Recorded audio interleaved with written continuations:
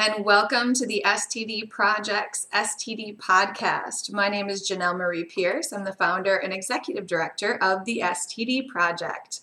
And you're joining us for our weekly podcast series. It's been a little while since we've done this. This is our second week back from like a 2-year, 3-year hiatus. So welcome and thanks so much for joining us. A little bit about me before we get into this week's podcast. I'm the spokesperson for Positive Singles right now, and I also am the Tri-Chair of the Communications Action Group for the National Coalition for Sexual Health. That is like the largest mouthful ever. Basically, I work with a lot of very large organizations, kind of some of the pillars in sexual health and the mainstays, the CDC, American Sexual Health Association. They're all part of the National Coalition, and we come together bringing our ideas to work with one another to try and improve sexual health for everyone all around. So this is just a one other extension of basically the work on the STD Project. I do some freelance work with the Washington Post, Allure.com, Kinkly. You may have seen my article in Cosmo, Women's Health, all over the place. But needless to say, I'm here now to bring you some thoughts and tips after 6 years of working with the STD Project and working with readers directly and indirectly through my outreach work. So now I'm coming back to home base, doing some recapping of the projects that we put on hold for a little bit while we were building and expanding our reach. So welcome, and I'm so glad you're joining us. If you're joining us on YouTube, you're seeing the unedited version. So this is kind of the fun, whimsical, not really, but it's just basically the bloopers unedited. Me standing in front of a camera, well, I happen to be sitting in front of a camera and spouting off whatever it is I'm feeling like today. So happens to be that today's podcast is going to be about whether or not you have to tell people that you have an STD. People in general, whether or not you should tell people as a whole, everybody, like the public, or friends and family, and or whether or not you have to tell your partner. So we'll talk about all three of those to some extent, but what you can expect with these podcasts are little short snippets, thought processes. Yeah, I digress. So here we go.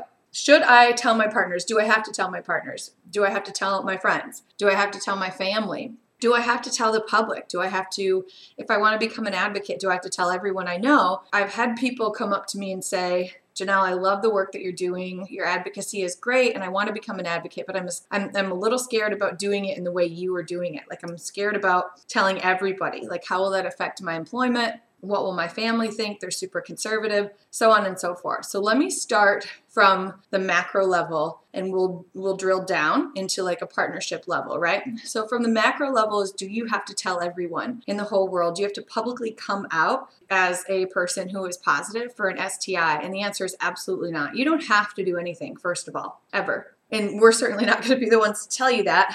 I'm not going to be anyways, and the STD Project doesn't stand behind that. But secondarily, advocacy takes so many forms. So even just you working on you and reaching out and finding resources and educating yourself and then potentially communicating to partners and things like that, that might be the extent of your advocacy, and that's awesome. And that's what we need more of across the board, because then there won't be really need for this kind of advocacy and awareness and all of that. So I digress. So do you have to come out and tell like everybody across the board? Definitely not. Like, no.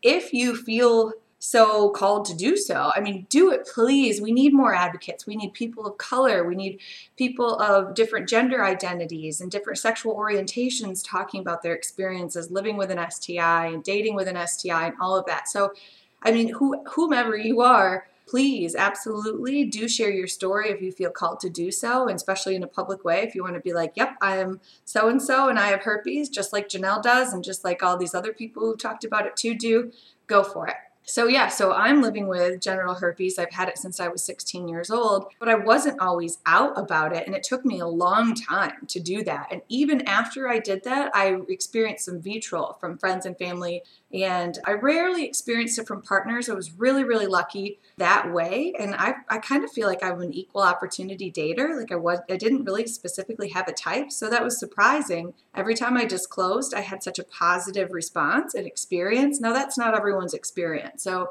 that may not be yours, and that may also be partly why you're a little reticent to tell people who you're close to and that you do trust. And that's the key to that. So after the public, in the whole wide realm of like the internet, what about your friends and family? And some of that comes down to how much do you trust them? Do you know kind of where they stand in terms of sexual health? And even if they are totally unaware and uneducated, they might actually be really receptive. You don't know, but you are taking a risk and a gamble. And how much do you trust that information? Like, do you want them to share it with other friends or family members? Do you want them to keep that to themselves? Do you trust that they will?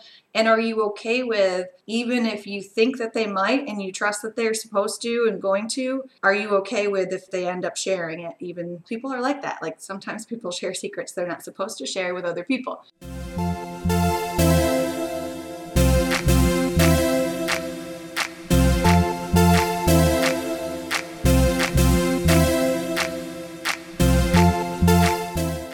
I think you have to prepare yourself for that before setting yourself up for that kind of heartache, that downfall, and that disappointment. Now, of course, if somebody that you hold in confidence, somebody close to you, and you did share this with them, and then they told people who you had not consented to them sharing that information with, then of course you absolutely have the right to be upset by that. And then you decide where you want that relationship to go and how much more you want to like be close to them and trust them and communicate with them. So totally understandable, all of that decision-making process.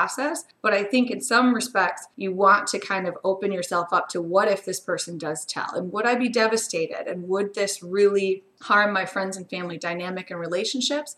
Or would I be able to overcome that and kind of say, this was not ideal or not what I expected, but I guess I'll be fine, whatever. I'm ticked off and that changes my perception of this person, this individual friend, family member, but I will move forward. Or if it'll totally break you and you will be absolutely like, it will sequester you to your house and you'll be shamed and embarrassed and not able to proceed and move forward in your life, then that means that you're not quite ready to share that with that level of people, your friends and family. And so especially then the next level up, of course, with the like group everybody, then I would say wait on that as well. Then we break it down to whether or not you should disclose to partners, a partner or partners. And the thing is if you have a long-term infection and you ethically and morally need to let them know before putting them at risk, before you engage in any activities where that would encompass some risk and where they might be exposed to the infection itself. If you previously had an infection, so say at one point you were positive for chlamydia, you got treated and now you're negative and now you don't have it anymore, that's really not their business. I mean, unless you want to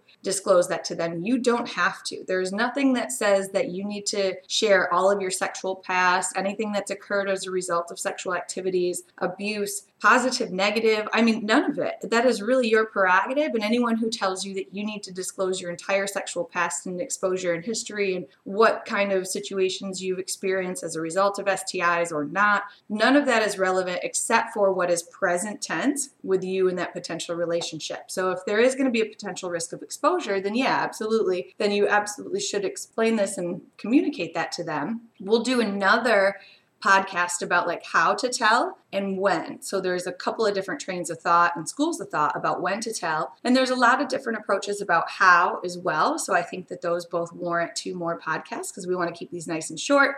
We're always mindful of your time and basically my attention span. So I get bored talking to a camera by myself, essentially. So that's my thought process there. If we're talking about, we'll break it down in 3. If we're talking about the overall becoming an advocate and coming out and doing it publicly, that's not necessary to be an advocate. You can advocate for yourself and for others in a myriad of different ways that don't necessarily require you to come out publicly. If you feel called to do so, rock on, because that's awesome. We need more advocates like you. But if you're not there yet, that's all right too. Friends and family, it's all about the relationship dynamic and whether or not you are willing to accept that there's some risk there, that even somebody you may be close to, they may share, may have a reaction that you're not necessarily loving or prepared for yet. So if you feel prepared for that, prepared for any kind of response, it actually may be really helpful. That's the other thing too, is you may actually really end up helping them and they may open up to you. That could be a wonderful avenue to start having those conversations with friends and family and educating and things like that, and to helping other people to know that they're not alone. But again, if you're not ready for the potential negative sides of that outcome, there's still a risk there. You don't always know 100% how someone's going to react, and if you can always 100% trust them. So that's okay, but are you ready and prepared? And so you have to make that decision for yourself. So So it's up to you whether or not you think you're ready, and should you,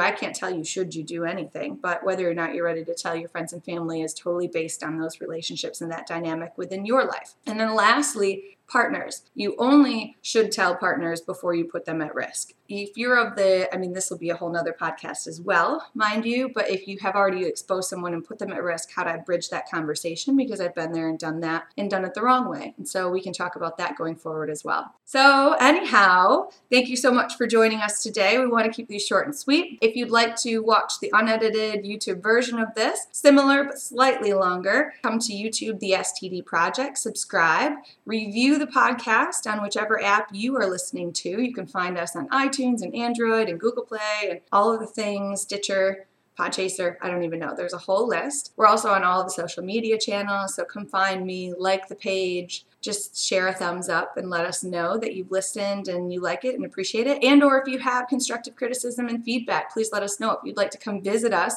and chat with us on an interview, if you'd like to share your perspective and story, we would love to have that on the podcast, and we love to do interviews. So anytime you're interested or want to reach out, do so. And we look forward to talking to you then. Thanks. Cheers.